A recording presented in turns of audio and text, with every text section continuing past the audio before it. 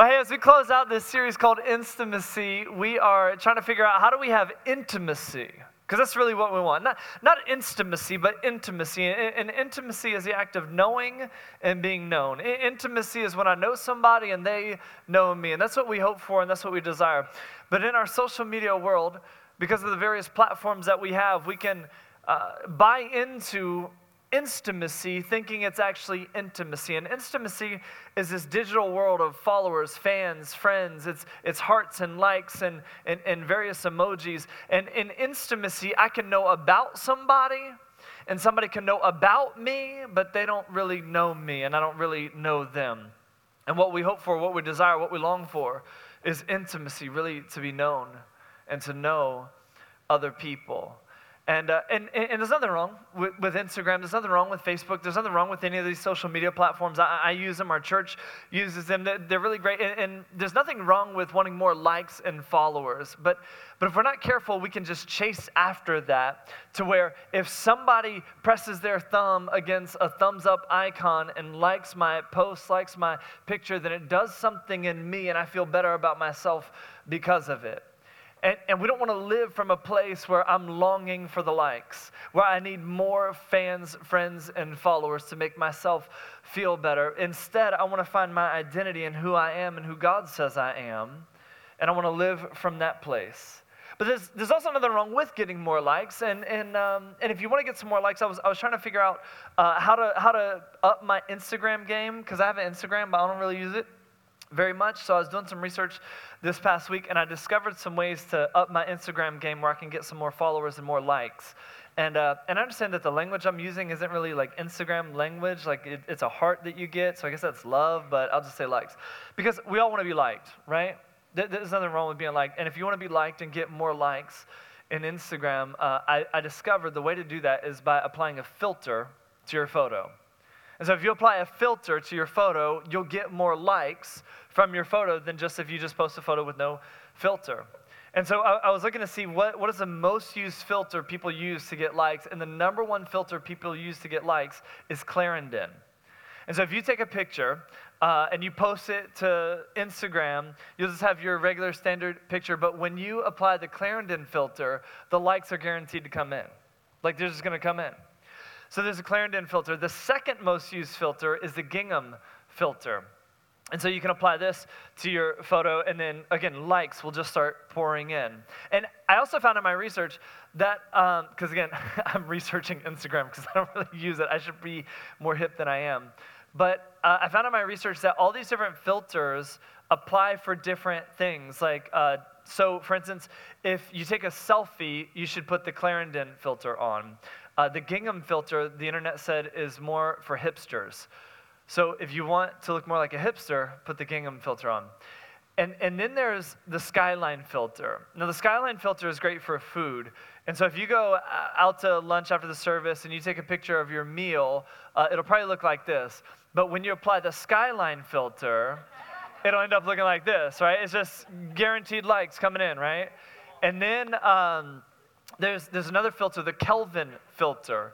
And the Kelvin filter is one where it's more for fashion. So if you take a picture of yourself and you just put it out there, that's kind of what you'll get. But when you apply the Kelvin filter, you end up looking like a rock star, right? So just some guaranteed ways to get some more likes on your Instagram. And really, that's what we all want, right? Like, we want to be liked. And in order for us to be liked, what we can often do is apply filters to our life.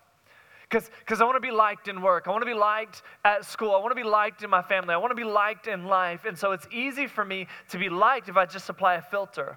And so I'll smile a little more. I'll put on an act. I'll act differently when I'm at work. And when I do that, when I apply a filter, I'll be liked. We all want to be liked, but that's not what we need. What we need is to be known. And in order for us to be known, it means that we have to be real. And the secret sauce for being real is vulnerability. What we all need is to be known. What we all need is to be loved. And in order for us to be known and to be loved, we need to be real. And the secret sauce for that is vulnerability. The Latin word for vulnerability is vulnerare. And I find it interesting that this word means to wound. So if we're going to be known, then we have to put ourselves in a place where we allow ourselves to be wounded. See, vulnerability means here's all the ammunition that you need to take me out. Vulnerability is here's all my faults, flaws, and failures. Here's all the things that I don't get right. Here's all my hang-ups. Here's all the problems in my life. And it's disclosing that to someone, letting somebody know that. And when they know that, when they know what you've been through, when they know what wounds you, they then have the ability to wound you.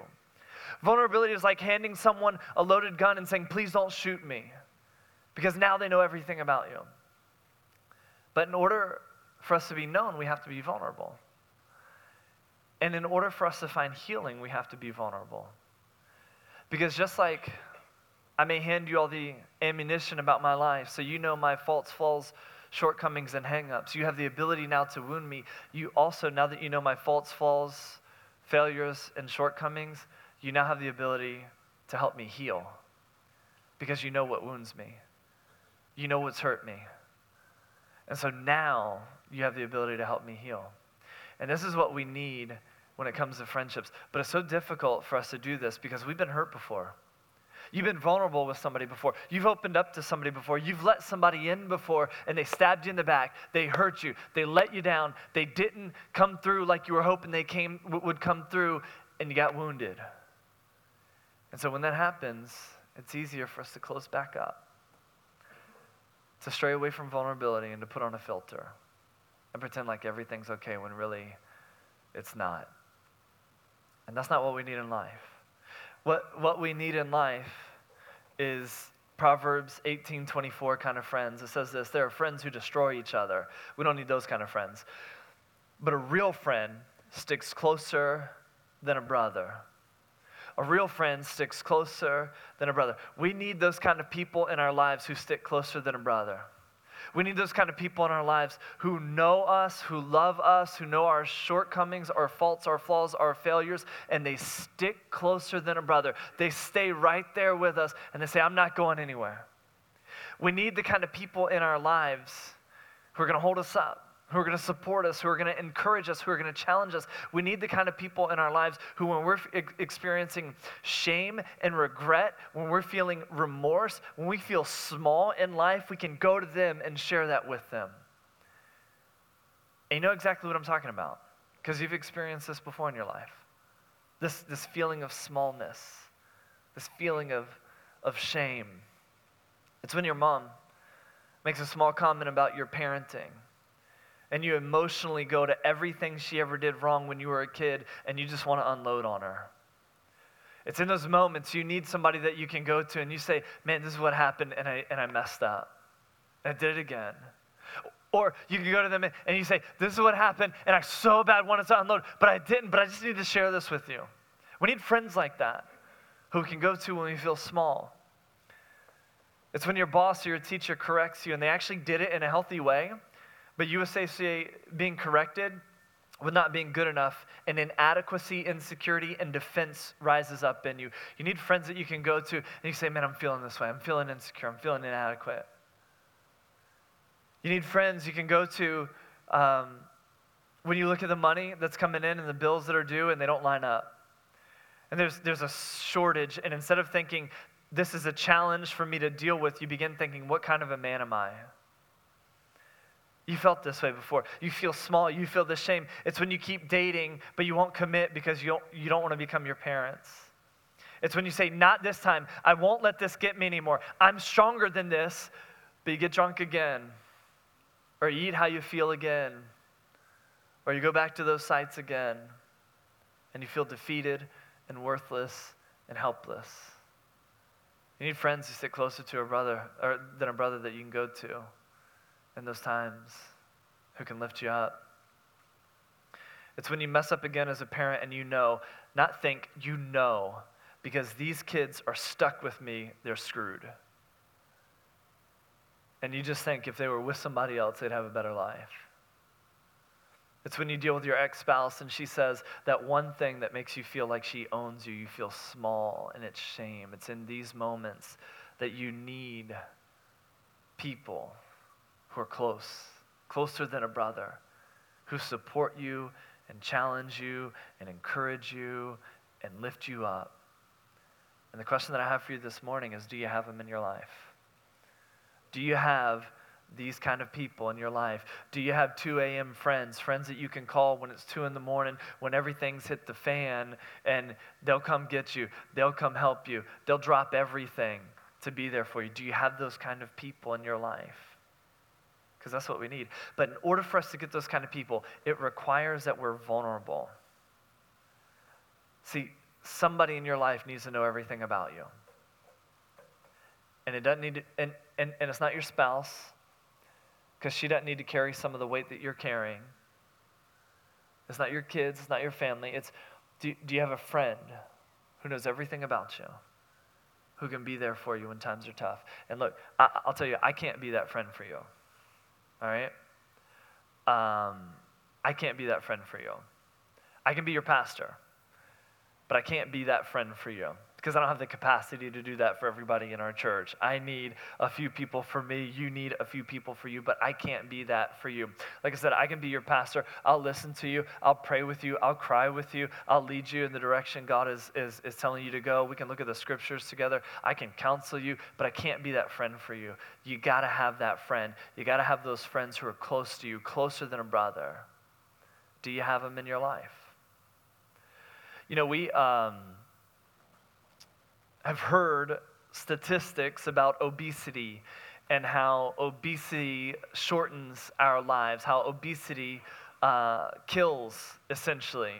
And I think we all agree with a lot of the research that's there when it comes to obesity not being good for us, obesity being something that's unhealthy for us, obesity being something that can shorten our lifespan. But watch this, loneliness also increases the risk of premature death by 30%. Researchers determined from over 70 studies that isolation, living alone, being lonely, has a greater impact on premature death than obesity. Did you hear what I just said? Let me rewind it and say it again. Researchers determined from over 70 studies that isolation, living alone, being lonely, has a greater impact on premature death than obesity. Translation, it is actually healthier for you to be obese with a crew than to be fit and alone. And so in real world translation, what this means is after this service, if you have a choice to go for a run alone or to go eat a burrito and drink soda with a crew, it is actually healthier for you to go eat a burrito and soda with a crew. Who wants to go to Moe's? Let's go. By the way, my family and I, we're actually going to Moe's right after this. Moe's right down the street here in Lynnhaven. And I'd love for you to join us so that we can get to know you, so that we can hear your story. By the way, if you got kids, you should take them there because kids eat free. So we're going to be there after the service. We'd love to hang out with you. We're going to tear down first in here, but we're going to be there. We'd love to hang out with you because it is healthier for you to be obese with a crew than fit and alone. Now, it's really best for you to be fit and with a crew, so that's our goal. That's what we want to have happen. But if you have to make a choice, come on, join us at Moe's and get you a big fat burrito and a soda. Now, here's something that Jesus said during his ministry, John 8:36. So if the Son sets you free, you'll be free indeed. So if the Son sets you free, you'll be free indeed. Here's what Jesus is saying. He's saying that I have come to set you free from sin, from everything that holds you down, everything that weighs you down, everything that you're ashamed of, all the regret in your life, all the ways that you've hurt yourself, and all the ways that you've hurt other people. I have come to set you free. And that's what Jesus did for us on the cross. And that's what we celebrate every single week when we take communion. You have a cup on your chair, and there's bread and juice there. The bread represents Jesus' body that was broken for us. The juice represents his blood that was shed for us. And later on, we're going to give you a chance to observe communion. But we observe communion as a reminder that Jesus died for us on the cross, that he rose again from the dead, so that he set us free, so we could be free indeed. And so we remember this every single week when we take communion. But also every week when we gather like this, we want to give you an opportunity. If you've never made the decision to say yes to Jesus, by believing that he died for you on the cross, that he rose again from the dead, and you've been immersed in him, being baptized into him, if you've never made that decision, then today I want to invite you to make that decision. And you can do that easily on our app. Dave talked about downloading our app earlier. We'll actually put the app slide up so that you can download it now if you haven't. But there's a form there that you can fill out to let us know that you're ready to make the decision to believe in Jesus, to follow him, make him the leader of your life, and to be immersed into him. Because until you make that decision to believe, follow, and be immersed into Jesus, you're not free. You're dead in sin. You're bound. You're trapped. And it's time to get free. So if you've never made the decision, make sure to download the app, make that decision, let us know. We'd love to talk to you about that and answer any questions that you have about following Jesus. But Jesus said, I've come to set you free. So if the Son sets you free, you'll be free indeed. So Jesus wants to set us free from our sin, from our regret, from our shame, from the addiction that keeps holding you down. But he also wants to set you free from your anger, from your worry. Jesus wants to set you free in all these various areas of our life. And the way that he does that is by becoming our friend. When we say yes to Jesus, believing in him, following him, being immersed into him, Jesus becomes our friend. He knows us by name, and he invites us into relationship with him. And it's through a friendship with Jesus that we can be set free. And Jesus also wants to set us free when it comes to our friendships and our relationships with other people, so that we have healthy friendships and healthy relationships. And we actually see Jesus model this in his own life. And so I want to look at the way that Jesus models this, and then I want to see how do we apply this to our lives. So here's how Jesus models this, and it's important for us to see this, because if Jesus set up his life this way, when it came to his friendships, I want us to learn from the master. So I want to learn from Jesus. I want to do what Jesus did. And so here's what we see. Matthew chapter 4, verse 25. It says, large crowds followed him from Galilee and the Decapolis and Jerusalem and Judea and from beyond the Jordan. And then Mark 3:7. Jesus went out to the lake with his disciples, and a large crowd followed him. And so what we see in Jesus' ministry is that Jesus had crowds. And so imagine three different circles. The outer circle is the crowd.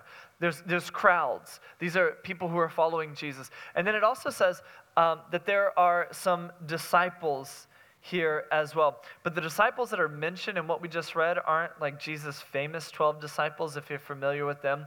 These are people who just want to follow Jesus, who want to learn from Jesus.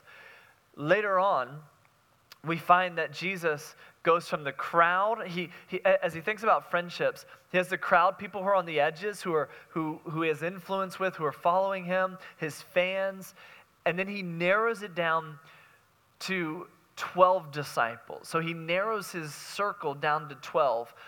And so these are the people, like Jesus can't invest in everybody. He can't give himself to the crowds. But what he does is he selects 12 people that he's going to pour into, he's going to invest in, he's going to train, he's going to teach, he's going to coach. So he narrows the crowd down to 12, and these are the people he's going to spend more time with investing in. And we see those disciples here in Mark chapter 3, verse 13. It says, afterward, Jesus went up on a mountain, and he called out the ones who wanted to go with him, and they came to him.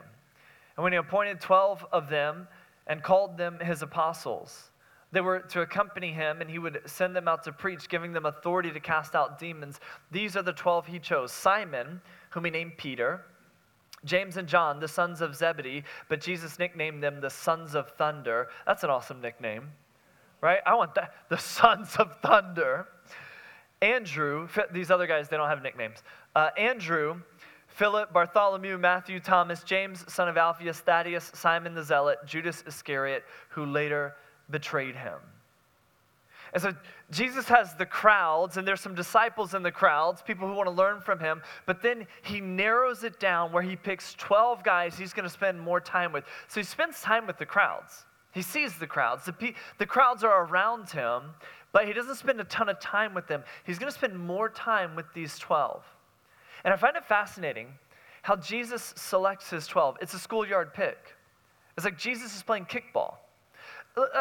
It says this: afterward, he went up on the mountain. He called out the ones he wanted to go with him. It's a schoolyard pick. The crowd is all around. There are people who want to be his disciples, clamoring to be his disciples. And Jesus stands there, and he surveys the crowd, and he's like, no. Okay, no.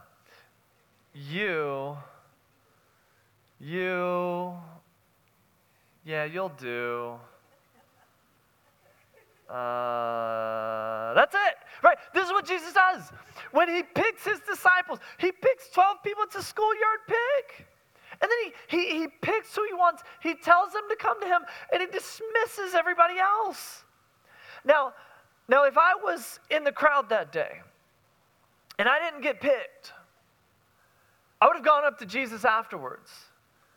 And I would have said, hey, Jesus, I think you forgot somebody. Like, I was there, and look, I get it. You know, you were picking people, and I know why you didn't pick me, right? I mean, hey, I'm going to follow you. I know why you didn't pick me. It's because I was standing next to Zeke, and everybody knew you weren't going to pick him, and you didn't want to make him feel bad. So now he's not around, but I'm here, so come on, let's make this 12-13. And what Jesus would have done is he would have looked at me and said, no, I didn't pick you. Go away. Like, that's what Jesus would have done. That's what he did. He handpicked these 12. And after not being picked, I now have a choice on how I can respond, on what I can do. I could get mad. I could get offended by this. I could then say, well, who does he think he is, right? I could get critical. I could get disgruntled. I could go on social media and post, some rabbis think they're better than others. I'll just follow somebody else. I could do that, but watch this. How I respond to the choice Jesus makes is more of a reflection on me than it is on him. It's not a reflection on him at all. It's more about me. It's more about my insecurity. It's more about my feelings of inadequacy. It's more about my pride and my ego puffing myself up. Hey, I'm not just talking about the disciples 2,000 years ago. I'm talking about here and now. The issue is not always the issue. The problem is not always the problem. The pointed finger isn't really always it's not about you, it's more about that person. When you have an issue, when you get mad at somebody, how you choose to respond says everything about you. And if I chose to respond that way in this scene, Jesus didn't pick me, I'm mad, whatever, well, that would be further evidence as to why he didn't choose me in the first place. Because look at how I'm reacting. Look at how I'm responding. You choose how you respond. And how you respond is a reflection more about you than it is about that person. In the same way, if somebody is hating on you, beefing with you, having an issue with you, just remember it's not about you. It's more about them than it is about you. It's because they don't like something in them. And they see it in you. You've heard the phrase, you spot it, you got it? Yep, that's it. They're mad because they got what they see in you. You're mad because you see what is in you. So it's not always about the other person. Most of the time it's about us. But Jesus does this schoolyard pick, and he selects the 12 that he's going to invest in, that he's going to pour into. And here's what I find fascinating, that one of the people he selected betrayed him. One of the people he selected wounded him. Why? Because if we're going to be known, if we're going to know other people, we got to be real. The secret sauce of being real is being vulnerable. Here's a loaded gun with all the ammunition. Please don't shoot me. You give someone that power, and they can wound you. They can hurt you. They can break your heart. They can betray you. But they also have the power to heal you because they know what wounds you. Jesus gave this power to his 12 disciples because he modeled vulnerability. And so Jesus had the crowds, people on the edges, people on the fringes. He spent time with them. But then he narrowed it down to the 12. And then he narrowed those 12 down to 3. Like even smaller. And these three are people that he shares everything with. He's open and vulnerable with. I want to show you this moment where Jesus invites these three into one of the worst moments of his life. We see it in Mark chapter 14, verse 23. Jesus goes to the Mount of Olives to pray with his disciples, and here's what he does. They went to the olive grove called Gethsemane, and Jesus said, "Sit here while I go and pray." He tells this to his 12 disciples. Then he took Peter, James, and John with him, and he became deeply troubled and distressed. He told them, "My soul is crushed with grief to the point of death. Stay here and keep watch with me." So Jesus has left the crowds already. He takes the 12 with him. He says, "All right, stay here and keep watch and pray." And then he takes Peter, James, and John with him a little further. So now they're even closer to his vulnerability, to this moment where he's feeling like death is about to come. He said, my soul is like crushed. He's overwhelmed with sorrow. And he brings these guys in to see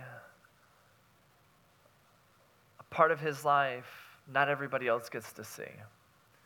He brings these guys in to sit with him, to keep watch with him, to support him, to help him.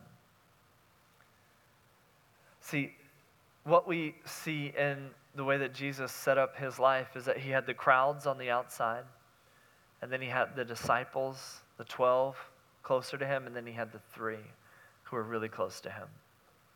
See, Jesus loved everybody, but it doesn't mean everybody had access to him. Jesus came to be the servant of everyone, but he could only actually serve a few. Jesus came to teach everyone, but he only poured into a few. And I wonder, as you look at this model that Jesus created, crowd, disciples, crew, who's in your crowd? The crowd is easy. The crowd is everybody that you have an affinity with. The crowd is everybody that you have something in common with. And so for me, the crowd would be our church. For me, the crowd would be Patriots fans. For me, go Patriots. For me, the crowd would be people who like cars. For me, the crowd is people who work out, people at the gym, right? This is the crowd for me. Who is in your crowd? Maybe for you, it's new moms, it's punks, jocks, retirees, it's PETA, people for the ethical treatment of animals, or people eating tasty animals. Whatever your crowd is, there's a larger group, right? And so you identify your crowd. And then there's your 12. Who are your 12? And it doesn't have to be a literal 12, but these are the people that you're investing in. Maybe it's your family. Maybe it's your friends. For me, it's our staff. For me, it's the people who are in the groups that I lead. Like, these are my 12. These are the people that I'm investing in. These are the people that have a greater level of access and vulnerability and relationships with me, right? And so these are my 12. So who are your 12? Maybe for you it's a team at work. Maybe it's a group or college friends. Maybe it's your kids. Like, who is your 12? And your 12 are people who are investing in you, but it's also people you're investing in. Because you are investing in people, right? You are teaching some people. You are making them better, right? Because if not, you're burying the gift that you have. God has given you some great things. God has given you some skills and experiences and stories that you can use to share with other people, to help other people. And if you're not doing that, if you're not investing in other people, if you're not pouring yourself out to other people, you're robbing them from the gift that is you. You have something to give to people. So who's in your 12? And then finally, there's your 3. And this isn't a literal 3, but these are people who know your shadows and don't turn away in disgust. These are people who you've said, here's a loaded gun with all the ammunition and it could take me out. Here's all the dirt. Here's all the pain. Here's all the regret, all the hurt. Not just past stuff, but current stuff. We do that, don't we? Well, I used to. Well, there was a time in my life when. Or back then What about the current stuff? See, vulnerability is not just back then. Vulnerability is, here's what's happening now. Who are the 3? Who's your crew? Who are the people who know everything about you? These are the people who love you, who see you, These are the people who you can cry with in tough times, and they won't say a word to try and fix you because that's not what you need in that moment. Instead, they offer their shoulder. Who are the people in your life who you can call and say, my week was crap, let's go get a beer together, and they drop everything and they join you? Do you have that person? Do you have those 1, 2, or 3 people in your life? Who are the people that will drop everything and they'll meet with you and they'll help you see things from an eternal perspective? Like your week may have sucked, but they'll meet with you and they'll say, hey, remember, life is only a vapor. And so this moment is not every moment.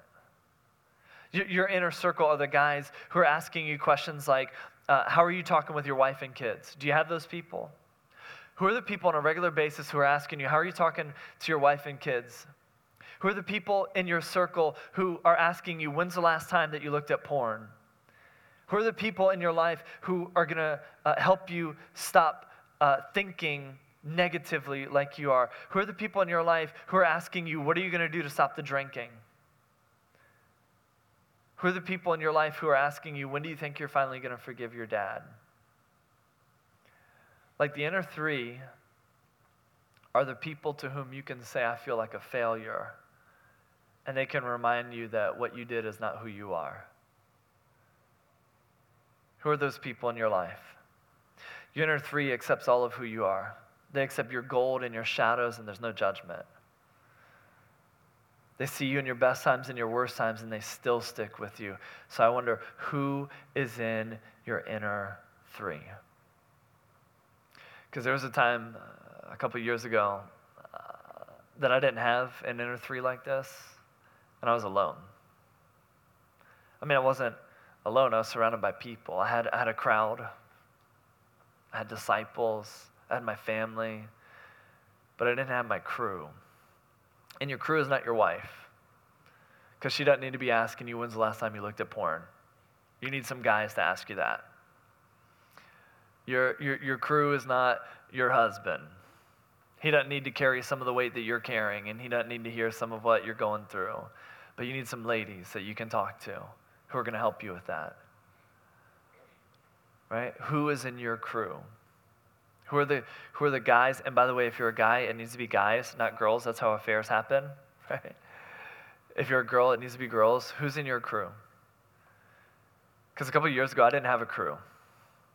I didn't have people who could ask me some of these things. And I felt lonely. I felt alone. And then I went to this weekend retreat called Crucible. And it's a men's retreat. They also have women's retreats as well. But I went to this weekend retreat called Crucible. And it helped me discover more of who I am. It helped me discover really the thing other people saw about me, but I didn't see about me. And it like transformed my life. And when I came back from Crucible, I was talking to some other guys about it, telling them about this experience that I had, inviting them to go to Crucible. And one of the guys I talked to was Dave. He's my brother-in-law, and he went to Crucible this past December 2021, and it changed his life forever.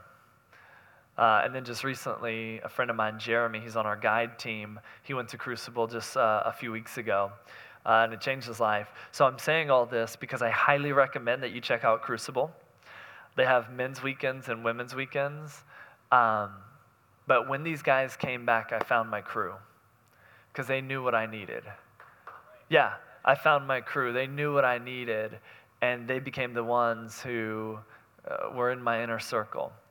I'm not telling you this so that if you go to Crucible, you'll be in my inner circle. That's not why you should go. But you should go for you because it'll change your life. But I found my crew, and I didn't have it for so long. I wonder, who's in your crew?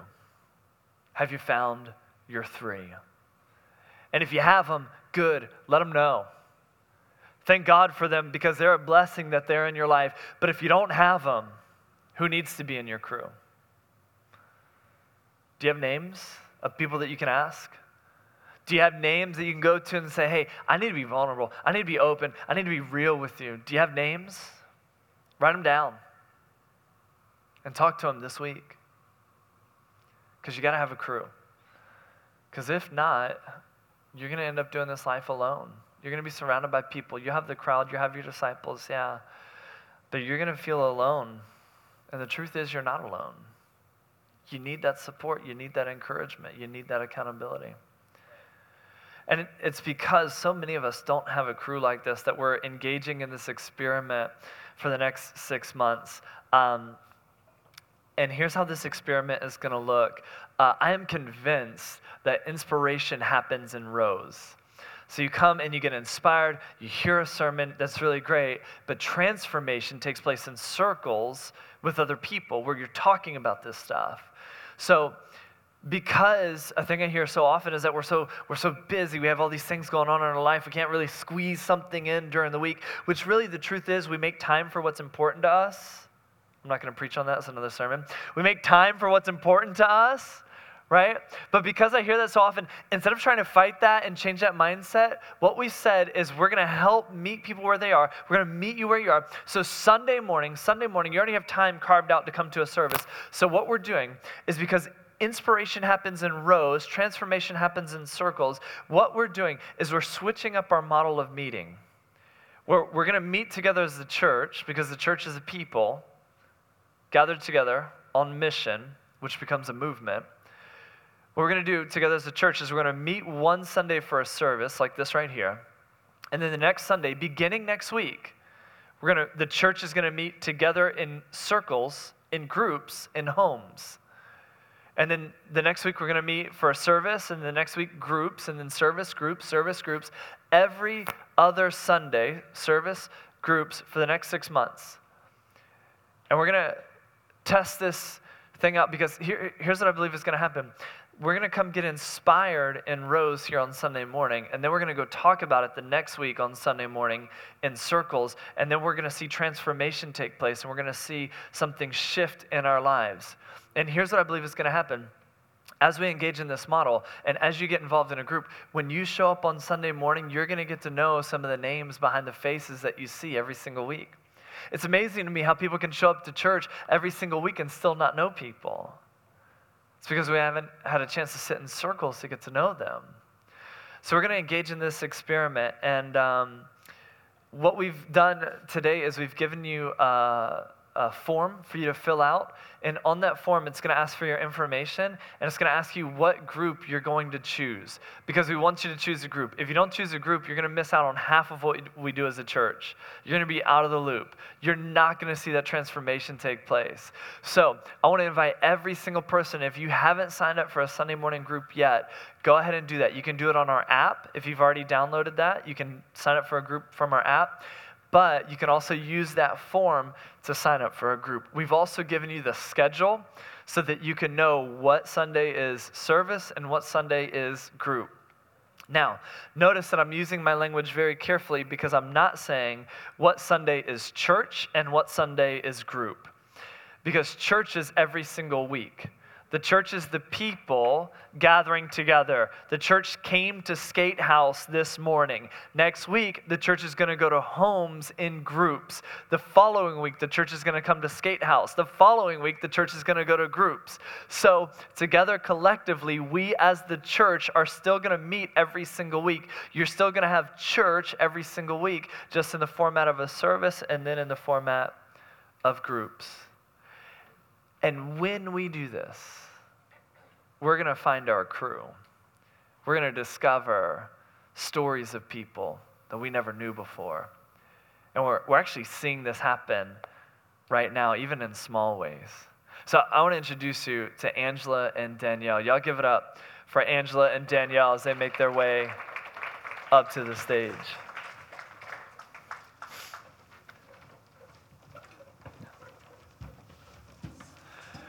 So Angela and Danielle, tell me, Danielle, you used to live in California, right? Yeah, San Diego. San Diego, California. And Angela used to live in California too, right? We did. San Diego? San Diego, 13 years. Nice. Danielle, when did you move here? A couple years ago, and I kind of did what I like to call the church shuffle, where you go from church to church and you collect all the mugs and you decide which one has the best mug, and then that's where you stay. No. But yeah, I kind of just did a tour of Hampton Roads churches and didn't really find my place for a really long time. Yeah. Okay. And then you ended up coming to Journey. Yeah, so Mother's Day was my first Sunday. It's what I asked for Mother's Day, was to try out Journey. And I was like, I looked around and I was like, these are my people. Yeah. Nice. Yeah. So I like it. It looked like I wanted it to look. I like it. And so, Angela, when did you guys move here? We moved here in 2016. We Okay. moved back we were in San Diego. We went to Germany for 3 years, and then we landed here. My husband was military. Yeah. And so you came here in 2016. You moved here. Were you part of a church? Were you not part of a church? How did you end up coming to Journey? We tried to plug back in when we got back, but being in Germany, there's not a lot of English-speaking churches, and so we kind of got out of the habit of going. Like when we were in San Diego, we had gone really faithfully. Our kids were baptized there and stuff, and just Germany, we didn't have a lot of opportunities to plug in. So we kind of did the same thing. We shuffled around for a while, and then COVID hit, and then so we didn't do anything for Nothing. a couple years. Yeah. And then I got that lovely flyer in the mail. It's like, come check out Journey. Yeah, so you got a flyer in the mail. You came to Journey on the first day, I think, our grand opening, yeah. And so you came grand opening March 20th. You came Mother's Day in May. And then you both ended up coming to the group that my wife and I lead on Thursday nights.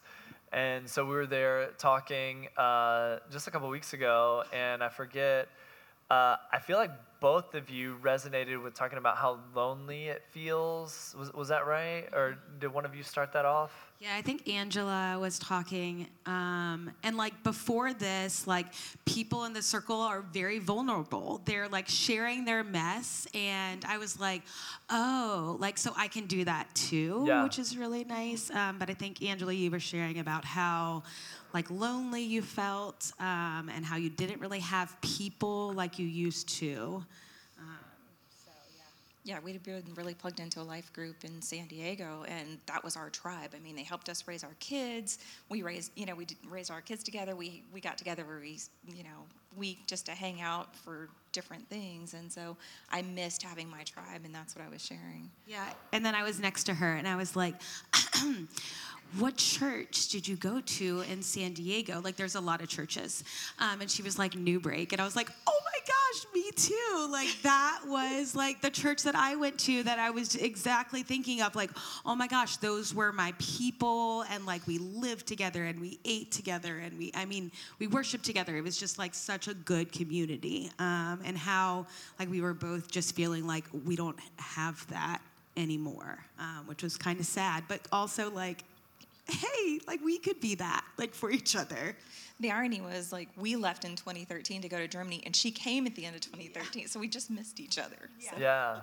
Yeah. And so because you were in this group together and you shared your story and you got to talk about that, you found that you had a connection. You were at the same church in the same city, felt the same kind of thing, but you never would have known that if you just sat in a seat on Sunday morning. You never would have found each other like you did. And then you guys plan on doing lunch together. Did that ever come about? We haven't yet, so Okay. thanks for calling us out. Yeah. Now there's accountability. But like I was gonna say, like that's what like group is about, is those Me Too moments. And maybe you like haven't been to the same church, but maybe like me, like I'm going through a rough divorce right now. And so like I had someone else in the group that was like, I've been there, like I feel you. And so it's like all about those Me Too moments. Like we can connect on different levels with each other that we're never gonna know if we're just like chilling in our seats. Yeah. So, Yeah. And so that's why it's so vital. That's why it's so important to get involved in a group. Because if you do this alone, you'll feel alone. But the truth is, we can't do this alone. And when you discover that, when you embrace that understanding, we can't do this alone, you'll know you're not alone. Because somebody else has had a miscarriage too. Somebody else has been through a divorce too. Somebody else in this room has been laid off too. Somebody else has felt insecure and inadequate also. And when you link up in a group, sitting in circles, you'll be able to hear those stories. You get to know those names. And now you have somebody who's journeying with you. We can't journey alone. That's why we need to be in a group. That's why next week, you need to be in a group. You don't need to show up here because we're not going to be here. But you also don't need to sleep in and stay home. You got to be in a group so that you can discover that you're not alone. But we're all in this together. Would y'all give it up for Danielle and Angela one more time? Thank you so much for sharing your story. Yeah. So here's your homework. Your homework is to identify who's in your crowd, who are your disciples, your 12, and then who's in your crew. Who's in your crew? Who are the 1, 2, 3 people who you're vulnerable with, you're sharing life with? And if you don't have that, my hope is you'll find that in a group. As you think about the people who are in your crew, some criteria you need to keep in mind: they need to be Christians. They need to be people who are running after Jesus, and they're going to help you run after Jesus. If they're not doing that, they can't be in your crew. They need to be people who honor you, who respect you, but who don't admire you, who aren't impressed by you, because then they're just going to want to try and be your fan. You need people who are going to love you, no matter what, who are going to guide you, support you, hold you accountable, and challenge you. So who's in your crew?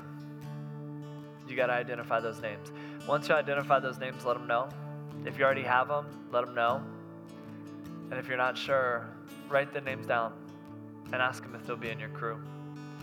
But for everybody, we can't do this alone. So next week, we'll see in groups. But before we do that, we're going to take time to observe communion. Again, reminding ourselves that Jesus set us free so that we could be free indeed. So that we don't have to journey alone. So we don't have to carry it alone. But we can be set free. Let me pray for us. God, thank you so much for your love and your grace and your mercy. We can't do this alone. Thank you that you came to this world so that we wouldn't have to do it alone. But we need others, just like you needed others. So as we take communion, let us think through the people who can be in our crew. Let us press in towards you because we want to become more like you, setting up our life, modeling our friendships the way you did. It's in Jesus' name.